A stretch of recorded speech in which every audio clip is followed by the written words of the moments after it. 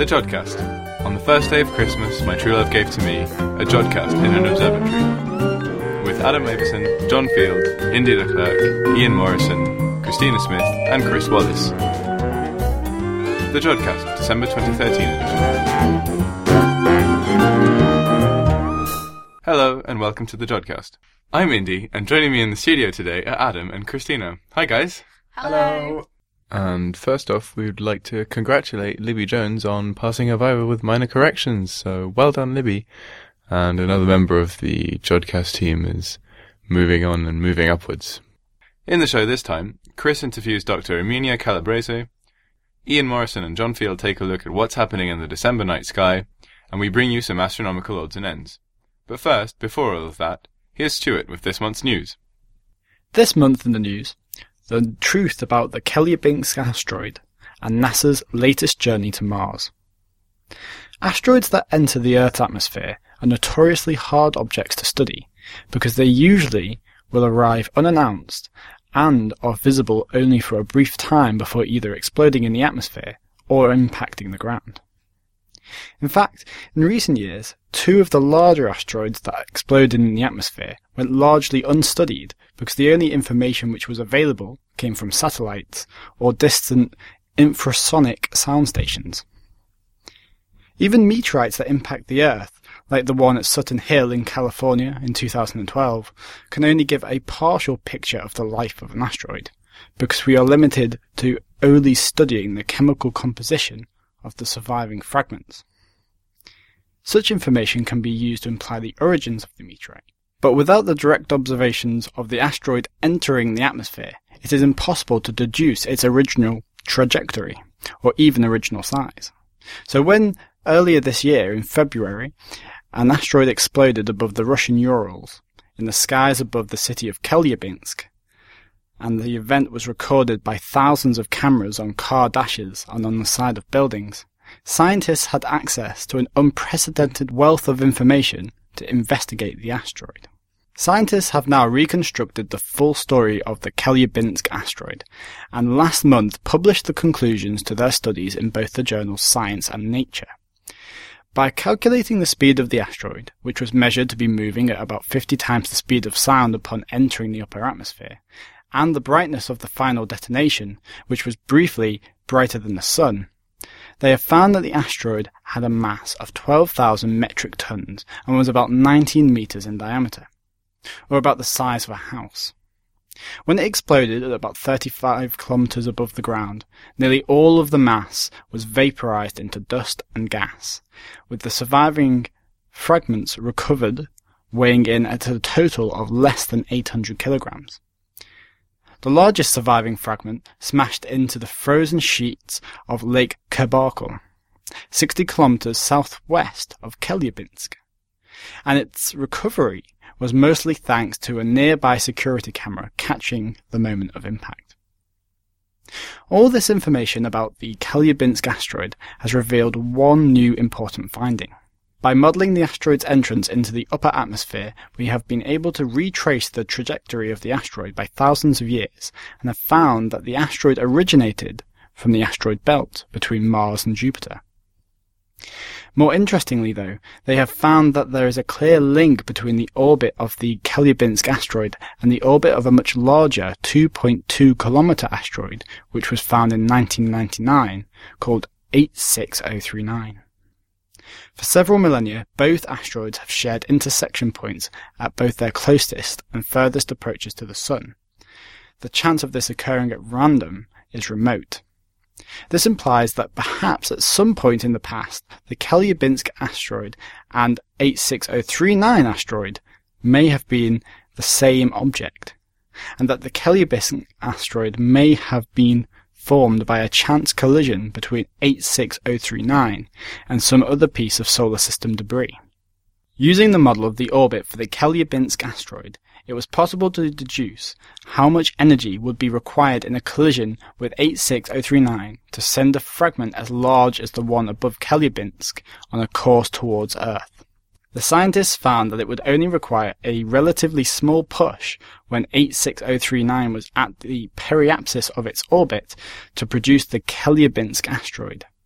The most important idea to take from all this is that we are now able to confirm the sort of materials that are present in the asteroids that make up the asteroid belt, because we now have both chemical structure of the asteroid from the meteor in Lake Cabarcle and the confirmed origin from the videos that captured the asteroid's descent through the atmosphere. Since it is thought that the asteroids in the asteroid belt have remained largely unchanged in their properties since the birth of the solar system, knowing exactly what materials lie within the belt help us constrain theories that allow us to deduce the origins of planets like the Earth. Also in the news last month, on Monday the 18th at about 6:30 Greenwich Mean Time, the Martian Atmosphere and Volatile Evolution Satellite, known as MARVIN, was launched from Cape Canaveral on board an Atlas V rocket. The primary goal of MARVIN is to measure volatile gases in the Martian atmosphere, such as water, carbon dioxide or nitrogen, and determine the processes involved in Mars losing its atmosphere over the course of the planet's long history. When MARVIN reaches Mars, it will enter an elliptical orbit with a period of about 4.5 hours, where it will stay for the year-long duration of the mission. MARVIN's orbit will take it both close enough to Mars to experience drag from the atmosphere, and far enough away to be able to take images of the entire Martian surface.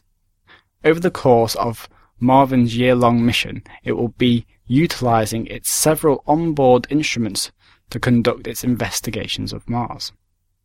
The primary instrument is the Imaging Ultraviolet Spectrograph, usually referred to by its anagram, IUVS, which will be used to map out the different quantities of various volatile molecules within the Martian atmosphere, by measuring the unique frequencies of light they emit. However, the focus for the IUVS will be different at each stage in MARVIN's orbit. At the furthest point from Mars, the apoapsis, it will be measuring the overall levels of the molecules in the Martian atmosphere, and then, as it approaches Mars again, and reaches its nearest point, the periapsis, the instrument is turned to point straight down and measure local variations in the quantities of the molecular construction of the atmosphere. The second instrument is called the Natural Gas and Ion Spectrometer, or NGIMS, which deals with measuring more stable elements that tend to not form molecules, such as helium or argon. NGIMS is not a camera like the IUVS instrument, and requires direct contact with the atmosphere to be able to measure its contents, therefore requiring MARVIN to dip down to just 80 kilometers above the Martian surface, where the atmosphere becomes 10 times denser, and NGIMS can start taking atmospheric samples.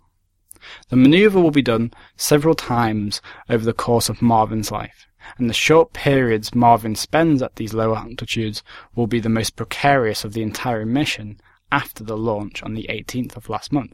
The final instrument on board MARVIN is known as the Particles and Fields package, and is in itself a slew of different instruments and tools. The aim of the Particles and Fields package is to constantly keep track of the effects of the sun, how strong the solar winds are, and constantly measure the highly variable and weak Martian magnetic field. MARVIN's goal, as stated earlier, is to track Mars's atmospheric decay at the present time. It will do this by measuring what is there now from the ultraviolet emission using IUVS, and physically using NGIMS. Then by keeping track of how the atmosphere changes over the course of the year-long mission, and especially how it changes in relation to solar activity, it is hoped that MARVIN will uncover some of the unknowns about Mars's atmospheric past. For example, how quickly did Mars lose its atmosphere when the magnetic field stopped protecting Mars from the powerful solar winds? Or what sort of atmosphere we would expect to find on Mars when it was young, with oceans and continents and weather like it was our own planet. Thanks for that, Stuart. Now we have Chris talking to Dr Erminia Calabrese about the Atacama Cosmology Telescope. Today in the Jodcast we have Dr Erminia Calabrese from the University of Oxford. Hi, Erminia. Hi. Hello. So you came to talk to us today about ACT. What is ACT, to begin with? So ACT is an acronym for the Atacama Cosmology Telescope. It is a telescope located in the desert of Atacama in Chile, looking at the sky in the microwave frequencies, and trying to get an image of a very faint radiation arriving to us in the microwaves and carrying with it basically the imprint of the universe evolution and composition. Okay, so could you briefly explain what the cosmic microwave background is? So the cosmic microwave background is the most ancient light that we can ever observe in our universe, because it is a radiation that was generated after a few seconds after the Big Bang, and then it was released when the universe became transparent. And since that moment to today, it traveled across the universe and arrives today very faintly, but at the same time with lots of information about all the evolution of the universe, and as well as information about what happened in the very early times of the universe, where we will be never able to go to see and to test things. Okay, so ACT is one of these cosmic microwave background experiments. On the Jodcast, we've heard a lot about Planck, because it's had a big part of Jodrell Bank. So could you explain why ACT is necessary, given that Planck exists? Yeah, so I would say that Planck and ACT are complementary, and they both need each other in different ways. First, going to space with the Planck satellites allows you to have a better understanding on what's happening to very big separations in the sky. So if you look at two different points of your sky and you want to understand if those points are in communication with each other, if there is a correlation between these 2 points, and you want to see very large angular separated points, you need to go to space. And this is something that you can't get with ACT from the ground. On the other side, you can't bring to space a very heavy telescope, first because it will be expensive, you need more money, and also because it's hard to control a big telescope from space.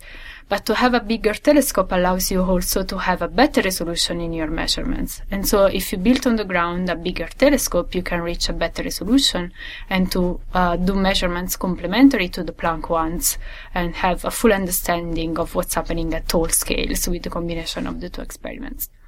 Okay, so you're saying that, so you're saying Planck is kind of the large scale and ACT has the small scale. Exactly.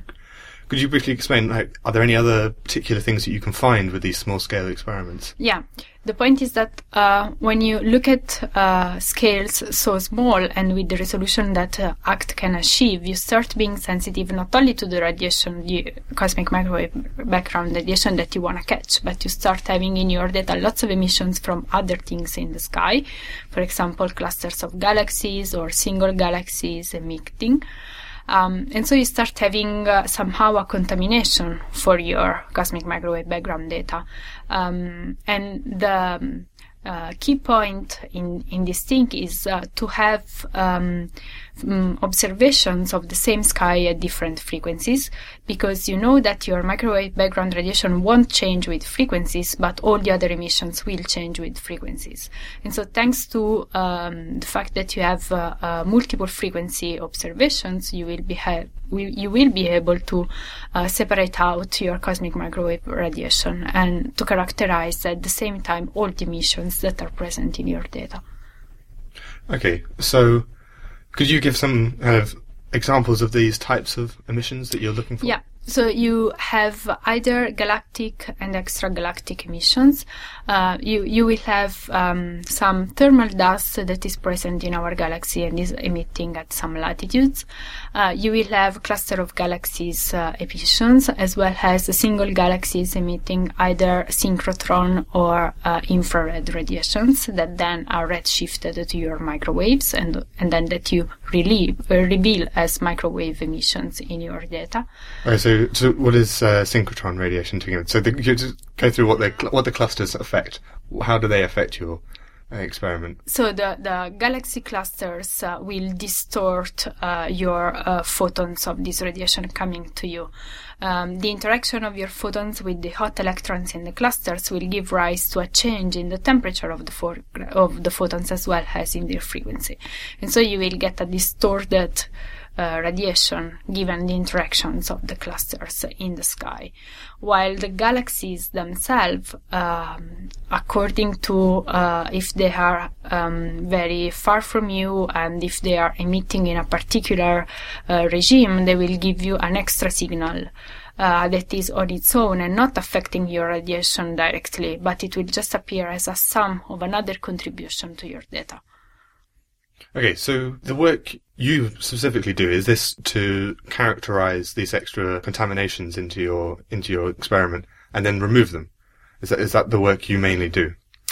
Yes, you do characterize them, and then you have two ways to proceed. Either you remove them and you produce a pure cosmic microwave background dataset that you can work with for doing cosmology, or at the same time you keep track of these other emissions in your data, and you do a full analysis accounting for everything at the same time and studying how these contaminations can affect your cosmic microwave background cosmology estimation, or how these things are correlated between them.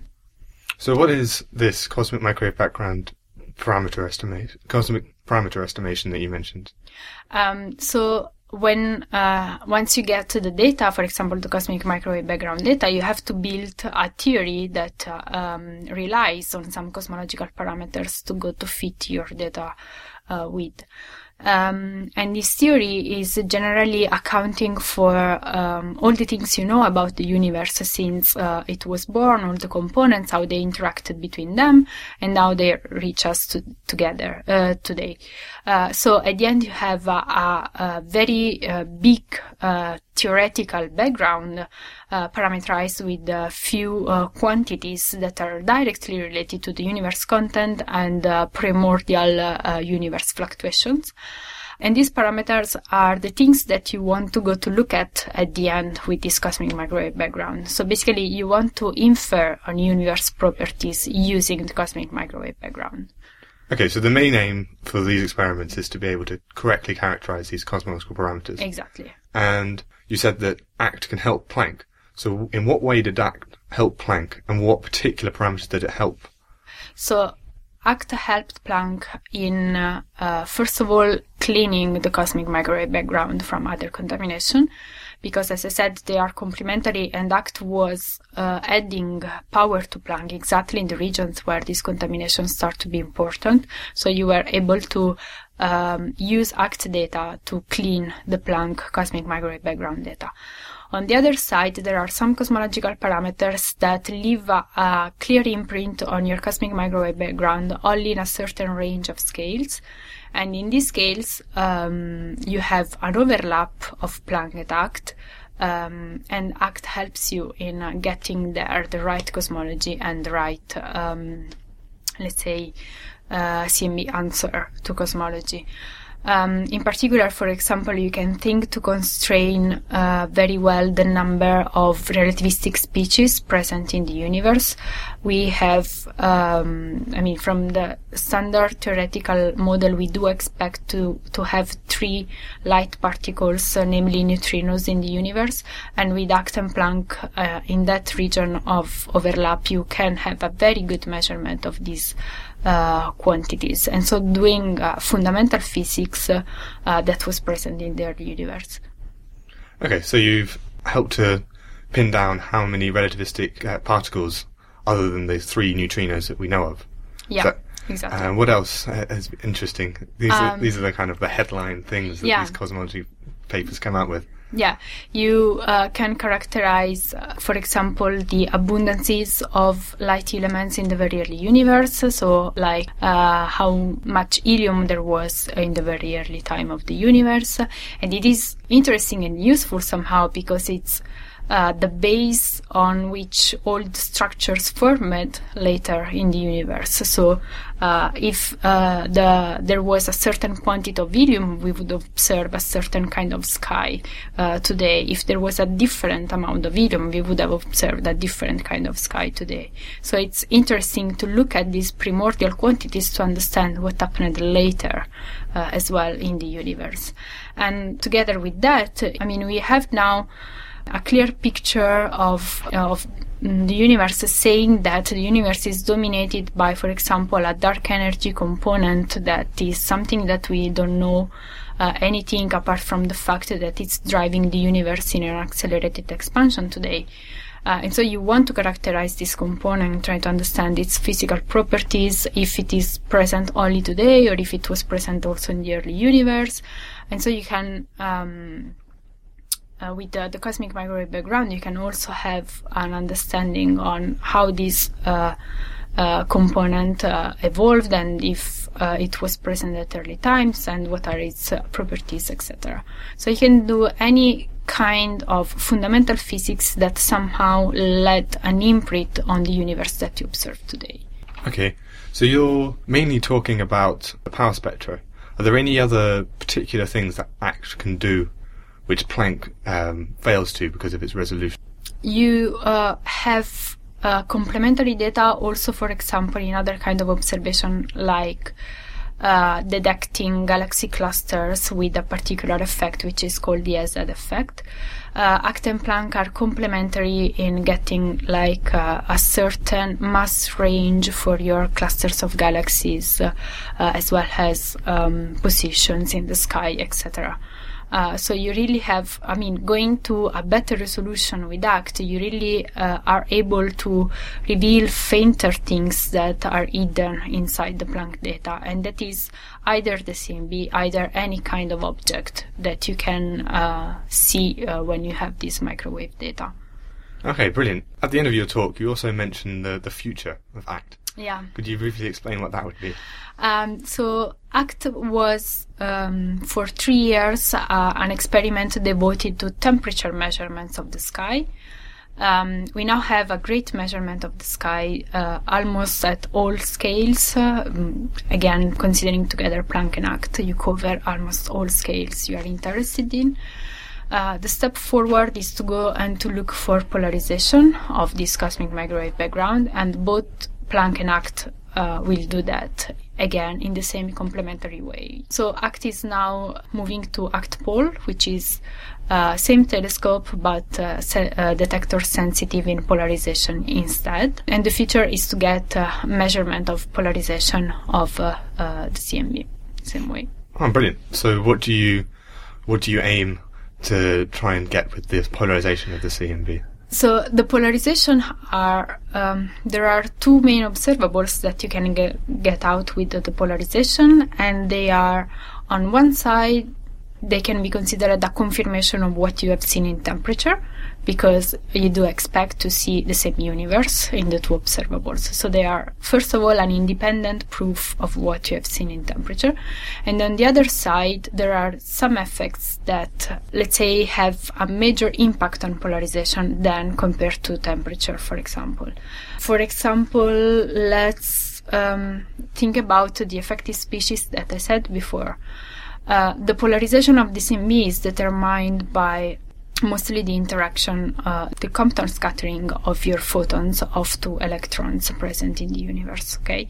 So if you have more relativistic species, it means that you will also have more electrons in your universe, because they are directly related to each other.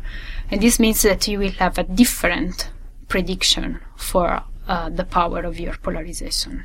And so measuring the power of the polarization will help directly in constraining better some parameters and some fundamental physics that's happening in the universe. As well as there are some polarization effects that are caused by the distribution of the structures in the universe that we see today, like galaxies, etc., that are things that formed in later times compared to the cosmic microwave background radiation. And so if you look at the polarization, you can have, let's say that you can track the whole path of your CMB from the moment it was released to today. And doing that, you have somehow you get a pattern on what's the gravitational potential distribution in your universe, as well as what's the matter distribution of your universe, etc. Could you briefly explain how you managed to do this tracking? And what is this? So there is an effect that is called gravitational lensing.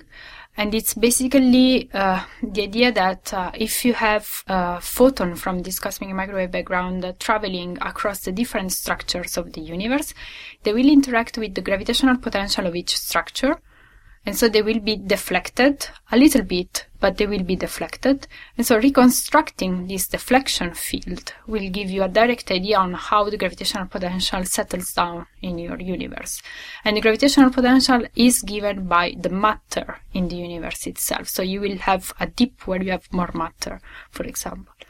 And so tracing this effect will give you directly a pattern of the matter distribution in your universe, for example. Brilliant. And what could you get with that? Because that sounds interesting in itself. But well, you've been talking about fundamental physics, so yeah, that will give you first of all an idea of the dark matter distributions, which is the dominant matter component of the universe, and we still don't know anything about it apart from the fact that it dominates the gravitational field, as well as it gives you an idea of the geometry and the topology of the universe and how the structures are related to each other. And understanding this will help you in giving you an idea of what are the components of the universe, how they evolved, and so basically doing characterizing all the components of the universe themselves. Like, again, the dark energy I was mentioning before is responsible of the universe expansion, but if the universe is expanding, then the galaxies are in a certain way positioned in the universe, and if you track down the precise position of these galaxies and how they are located and how they interact with each other, you can have indirect information on the dark energy, for example. Brilliant. That's very interesting. Thank you for coming along. Thank you. Thanks for that, Chris. Now we come to the part of the show where we fit in all those other things we can't fit in anywhere else. The odds and ends. So, for my odd and end this week, I'm going to be talking about Jupiter's Great Red Spot and how, in fact, it's been lasting a lot longer than current models think it should, and how scientists have managed to create a computer model, a computer simulation of the Great Red Spot, explaining why it's been lasting so much longer than we thought. So, the Great Red Spot in Jupiter is the most noticeable thing you can see on its surface. You can usually see it from a decent telescope if you look at Jupiter. And it's actually a storm which is about 20,000 kilometers long and about 12,000 kilometers wide. So about 2 to 3 times larger than the Earth. And winds at the edges can reach up to 680 kilometers an hour. The first observation of this storm was recorded in 1831, but it may even have been discovered as far back as 1665. And based on current fluid dynamics theories and simulations, the Great Red Spot should have disappeared after several decades, according to a fluid dynamicist at Harvard. But it has actually been there for hundreds of years. I mean, we've seen it since 1831 at the very least, so it's been there for at least 200 years. And so it's basically just a massive storm, a massive vortex of gas. And there are many ways it can dissipate and lose energy. Waves and turbulence that are in the storm, around the storm, can remove energy from the storm. It can also radiate heat. And we know that it rests in between two very powerful jet streams in Jupiter's atmosphere that flow against it in opposite directions. So that may also slow down its spinning. And some theories so far have said that large vortices like the red spot can survive by absorbing smaller vortices, such as eating these smaller hurricanes to gain energy.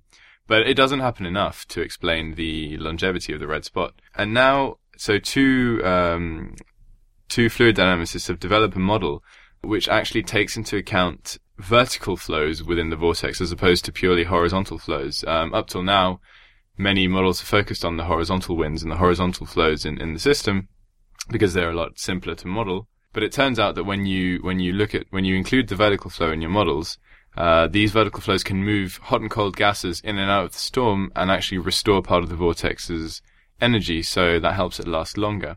However, the scientists do warn that the model doesn't entirely explain the Great Red Spot's long lifespan, And they still think that some mergers with smaller vortices also help prolong the star's life.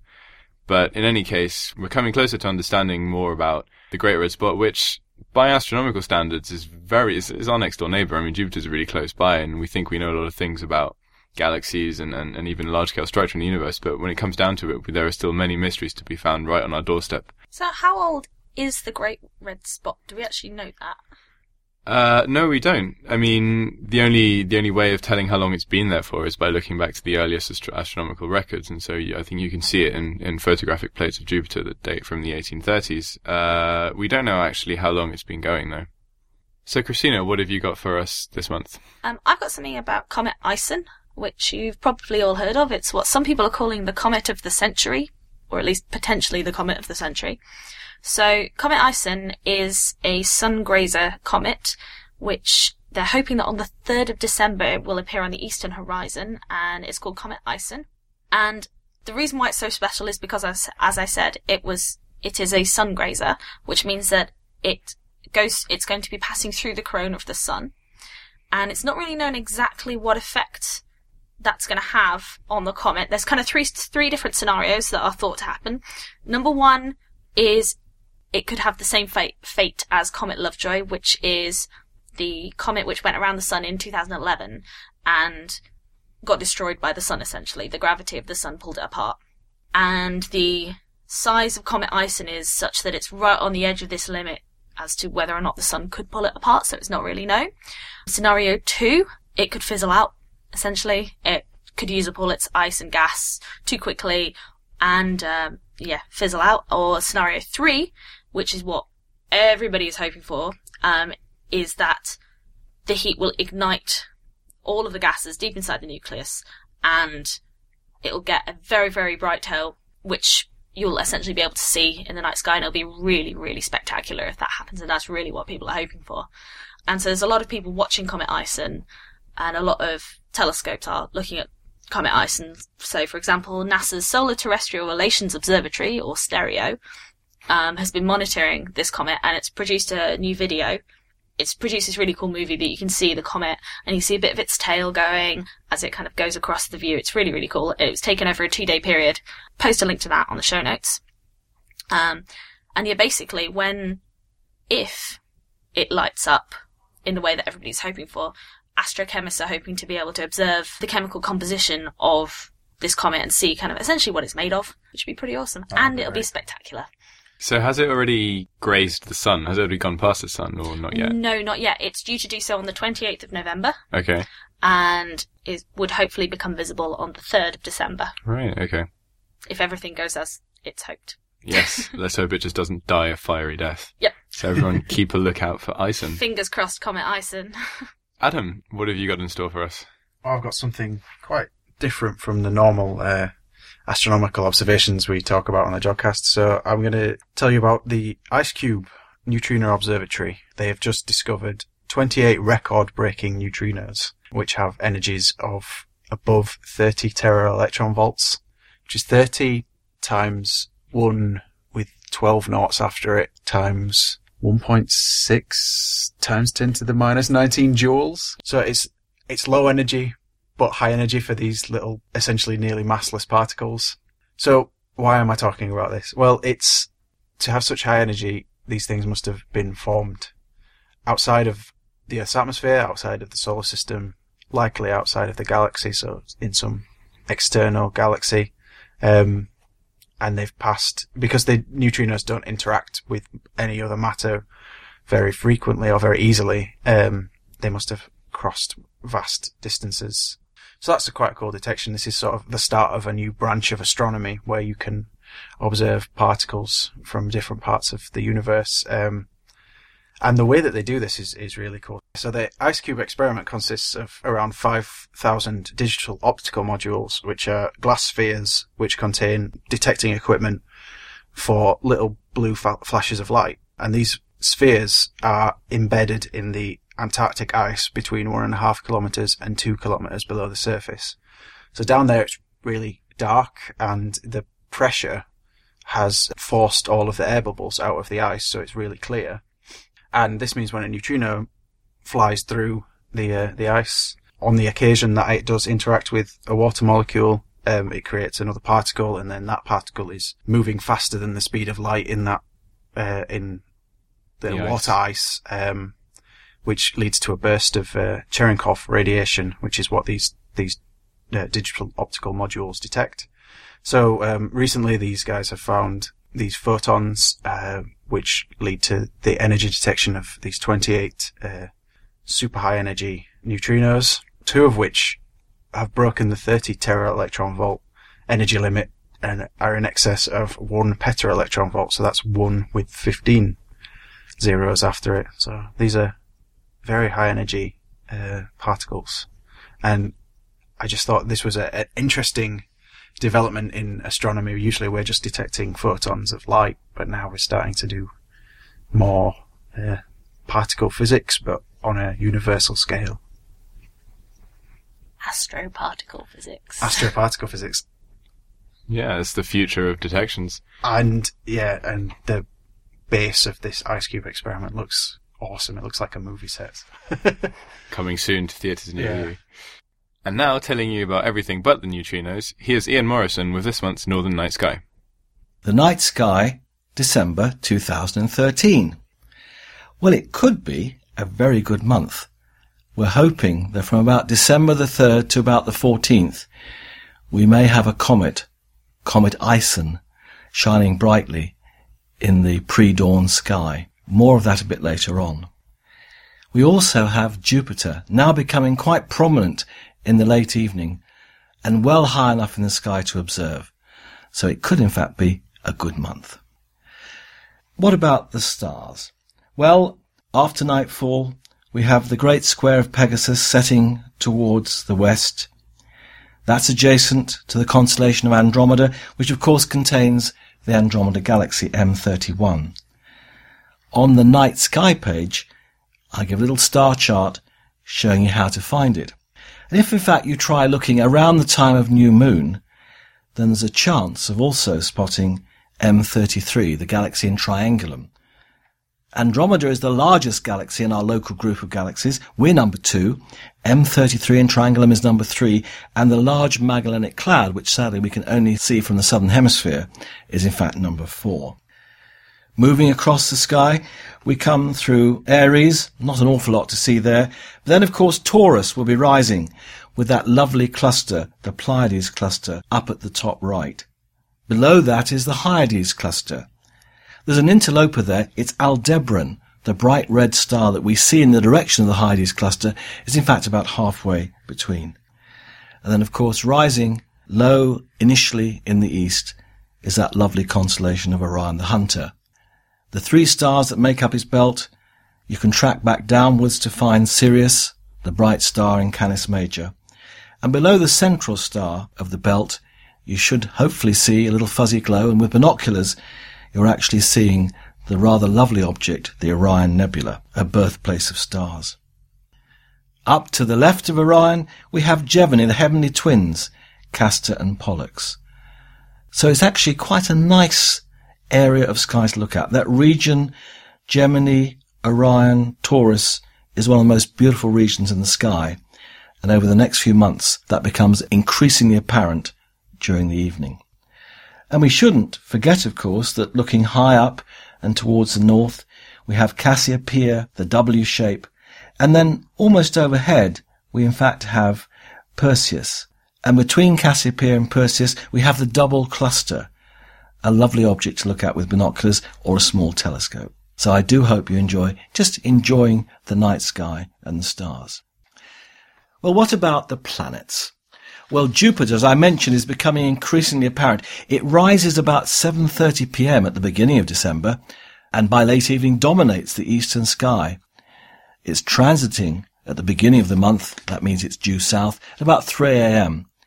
And then it'll be about 62 degrees above the horizon, shining at magnitude minus 2.6, with a disk about 46 arc-seconds across. Now, it's lying in the constellation of Gemini, very close, in fact, to the 3.5 magnitude star Wazat, or Delta Geminorum. Gemini is one of the highest constellations in the ecliptic, which is why Jupiter will be so high when it's due south and perfect for observing. It just doesn't get better than that, as some people say. In fact, on the 10th of December, Jupiter is just 15 arc minutes above Wazad. As the month progresses, it transits earlier, around midnight by the end of the month. There'll be lots of detail to see. With a small telescope, you can see the equatorial bands, and you can observe the 4 Galilean moons as they weave their way around it.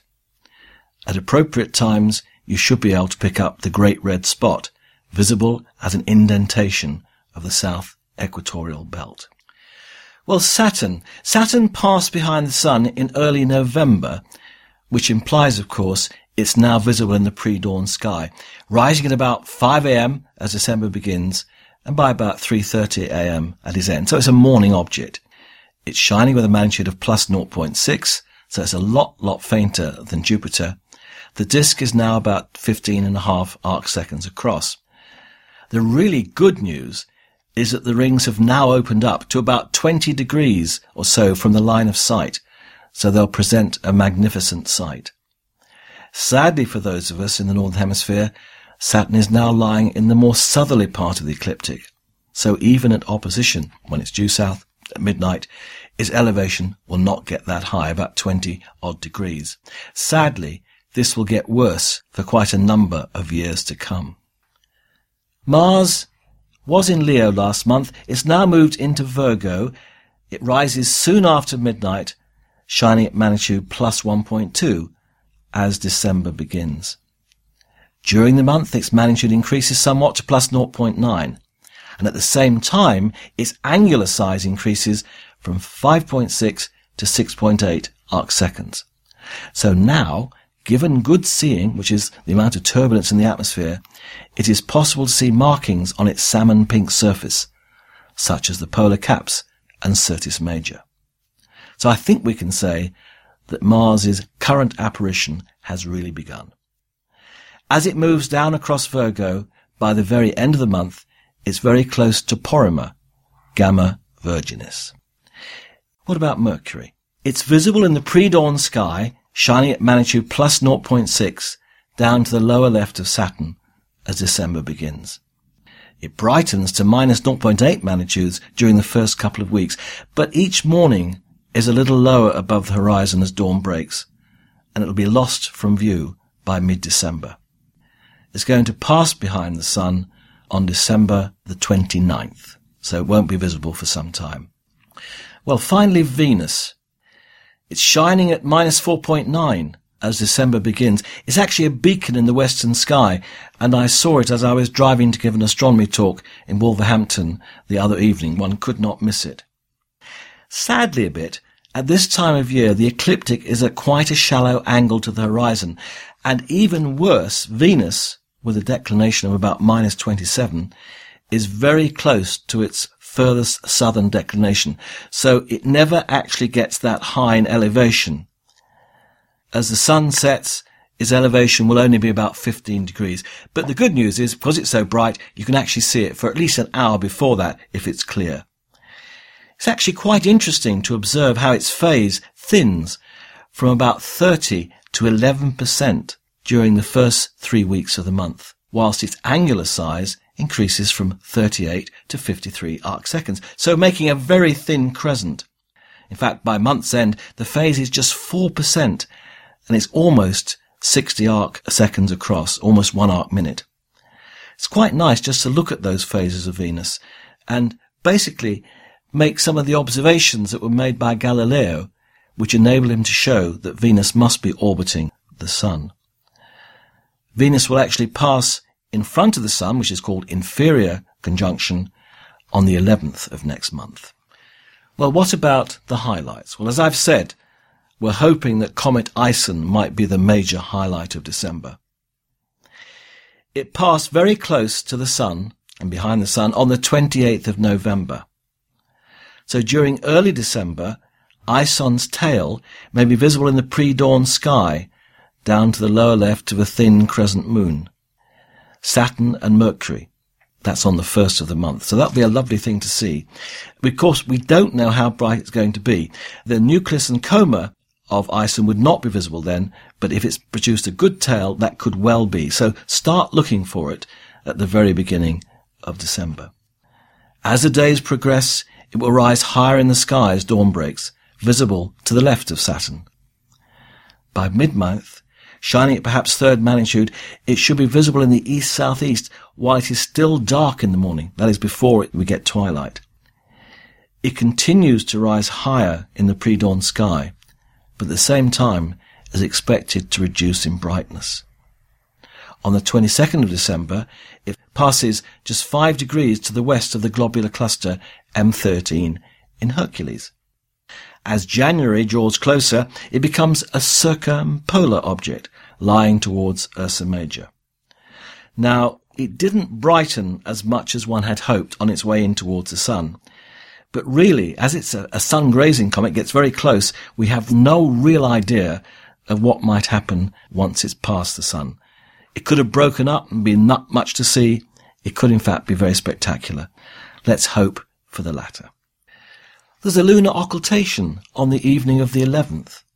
From about 10:05 p.m, depending a bit where you live in the UK, it's 10:07 in Edinburgh and 10:16 in London. The 4.3 magnitude star Epsilon Piscium in Pisces will be occulted by the waxing gibbous moon when it's some 30 degrees high in the southern sky. It's occulted by the dark side, the unlit side of the moon. So it's actually quite nice to see the star blink out suddenly as it becomes hidden by the dark limb. Obviously it will reoccur on the other side of the moon later, but as that's bright, it won't be nearly so interesting to see. So that's about 10 o'clock on the 11th evening of this month. We have 2 meteor showers in December. Around the 14th and 15th after midnight, we have the Geminids, so called because the radiant, that's from where they appear to come from, is in Gemini. And then on December the 22nd, 23rd, we have the Ursid meteor shower, which, as you might expect, has a radiant in actually, Ursa Minor is quite close to the star Kokab, which is the brightest star in Ursa Minor, which is hence the name they have. Now, this year, sadly, is not a great year for observing the Geminids, because it corresponds to a waxing gibbous moon fairly high in Aries, and that will hinder our view until rather late on in the morning. But it sets at about 5 a.m, so there might be at least 1 hour of darker skies to observe the Geminids. So perhaps get up fairly early in the morning and have a look to see if you can see them. Obviously, an observing location well away from towns or cities will pay dividends. These are relatively slow-moving meteors, and they arise from debris released by the asteroid 3200 Phaeton. That's actually unusual, because most meteor showers come from comets. The radiant, obviously in Gemini, is quite close to the bright star Castor. Again, on the night of the 22nd, 23rd, it's actually a little better because, in fact, the waning gibbous moon, waning, not waxing, is opposite in the sky to Ursa Major, will not be too obtrusive. The radiant, as I said, is in Ursa Minor. There aren't that many meteors per hour, though, perhaps 10 to 15. But sometimes, some years, there's a far higher rate when it looks as though the Earth crosses a little concentration of particles in the orbit of the comet. So it's actually well worth having a look, should it be clear. So after midnight on the 22nd, 23rd of December. So let's keep our fingers crossed for Ison, and I wish you a happy month's observing. Thanks for that, Ian. And for our Antipodean listeners, here's John Field with the Southern Night Sky. Kia ora, and welcome to the December Jodcast, coming to you from Carter Observatory, Wellington, New Zealand. Our evening sky is dominated in the north by the constellations of Taurus, Orion, and its 2 hunting dogs, Canis Major and Canis Minor. The summer Milky Way stretches through these constellations and along our southern horizon. Although not as bright as our winter Milky Way, it still exhibits the mottled glow of bright and dark regions when observed from a dark location. The bright regions are the combined light of many distant stars that form our galaxy. The dark patches are clouds of interstellar gas and dust that block the light from the more distant stars. Brighter parts of the Milky Way may be either star clusters that are resolved in binoculars and telescopes, but some bright parts, even the largest telescopes, appear as misty clouds, called nebulae, coming from the Latin word meaning cloud, and many may have stars embedded in them. One of the most famous nebulae sits in the constellation of Orion and is called M42. Orion is the mighty hunter killed by a scorpion and placed into the night sky. For southern hemisphere observers, Orion hangs upside down and is commonly called the cooking pot. In the north after sunset, the bottom of the pot is formed by a line of 3 bright stars. These are 3 blue giant stars ranging in distance from 700 to 1,300 light years away from us. At right and above the bottom of the pot there is a second line of fainter stars, and this marks one of the pot's sides. The middle star of this line appears as a hazy cloud and is a great nebula. It is part of a much larger dark cloud of interstellar material. Binoculars and telescopes reveal more detail, and long exposure images will reveal a range of colours. Beneath the pot is a red star. This is Betelgeuse, and it marks one of the shoulders of Orion. Above the pot is a bright star Rigel, marking one of his feet. This blue-white giant star is about 900 light years away and has a companion star that can be seen in medium-sized telescopes. To the west of Orion we find the zodiac constellation of Taurus. A distinct upside-down view of stars forms his head. The bright star Aldebaran marks one of his eyes. Sitting about 70 light years away, this giant star has a diameter of 44 times that of our Sun. The fainter stars of Taurus's head belong to a more distant cluster of stars called the Hyades. Further west is a glittering group of stars called the Pleiades that mark the bull's back. To Maori they are Matariki, the little eyes. On a clear dark night at least 7 stars can be seen shimmering in our sky. 7 by 50 binoculars reveal many more. Crux, the Southern Cross, is low in the southeastern sky and an obvious dark cloud sits beside it. Called the Coalsack Nebula, it is about 600 light years away. These dark clouds can collapse under the pull of gravity and other dynamic pressures and form stars. There is another type of object, visible as clouds in our southern sky. Called the Large and Small Magellanic Clouds, they are in fact satellite galaxies of our own Milky Way, about 200,000 light years away from us. The large cloud can be found not far from the bright star Canopus, and it can be seen in the southeast.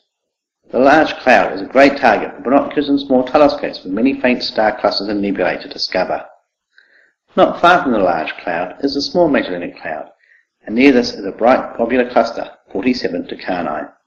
Visible as a hazy star next to the SMC, binoculars reveal a golf ball shape of stars that brighten to a brilliant core. A second fainter globular cluster can be found using small telescopes close to the SMC, called NGC 362. It is nice to compare it and 47 Tucanae. We have 2 annual meteor showers happening during December. On the 6th of December, the Phoenicians reach their peak. With a radiant within the constellation of Phoenix, not far from Achernar, this shower produces a few meters per hour, but occasionally a high rate may be seen. With this constellation high overhead, it is well placed for observing. The other meteor shower, peaking on the 14th, is the Geminis. This is one of the best meteor showers of the year, but we are not well placed for viewing it here in New Zealand. The radiant Gemini below and near to the star Castor, the lower of the 2 bright stars of Gemini. The radiant rises about 3 a.m. in the morning, and due to its low height, we only see about 50% of the meteors compared to those in the northern hemisphere. Due to the extended nature of this shower, viewing for a week either side of the state is worthwhile. Viewing will be further hampered by the almost full moon, which will be on the 17th. Also sitting in Gemini is the planet Jupiter. Appearing as a brilliant white star, Jupiter reveals its largest moons when viewed through binoculars. December the 21st marks the summer solstice in the southern hemisphere and marks the time of our longest daylight hours and shortest nighttime hours. The Sun had a recent increase in activity, and this may be the final burst for this cycle. The current cycle is showing up many surprises, and this cycle may be the weakest for over 40 years. And recent observations indicate that the Sun's magnetic field is in the process of flipping and may do so over the next few weeks. Comet Ison has now left our southern skies and is hopefully putting on a good display in the northern hemisphere. The comet did not live up to some earlier predictions, but underwent a sudden brightening in late November to naked eye visibility. It has been a pleasure bringing you the night sky in 2013, and the team here at Carter Observatory wish you clear skies, and we look forward to another year of stargazing in 2014. Thanks for that, John. Now on to the feedback.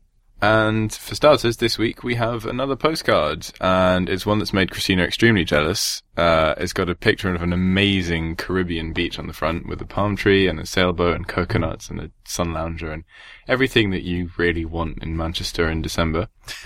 And it's from St. Vincent and the Grenadines in the West Indies, which is somewhere I'd love to visit. So, I'm going to read it out. It's not been as good for stargazing as I'd hoped, as the nights have been a bit cloudy, unlike the days, fortunately. Enjoying the Jodcast and trying to catch up with the episodes. Been playing with an iPad app, Starwalk, to help identify stars, and it's been really helpful. Not looking forward to returning to UK weather. Rod, normally from Glasgow. Well, thanks a lot, Rod, and yeah, I hope that St Vincent makes a nice change from Glasgow. We're all very jealous here in the Jodcast studio. Exceptionally jealous. I want to be on that sun lounger. We have an email from Daniel Sanar, who says, as a total science podcast nut, I just wanted to say thank you for an excellent show. Keep it up and jod on. Best regards from Sweden. So thank you very much for that, Daniel. And as usual, thanks for all our new likers on Facebook and for all the retweets and Follow Fridays on Twitter. On another note, as of the last episode, we have announced that the forum will be retired. Many of you have commented about this on Twitter, and we may or may not have an archive page for the forum up. We're still working on it, so we'll let you know with more details as soon as we have them. And if you want to get in touch, you can do so via the website at www.jodcast.net. On Twitter at twitter.com/jodcast. On Facebook at facebook.com/jodcast. On YouTube at youtube.com/jodcast. On Flickr at flickr.com/group/jodcast. And don't forget that you can send us posts. The address is on the website. All that's left is to say thanks to Dr Erminia Calabrese for the interview.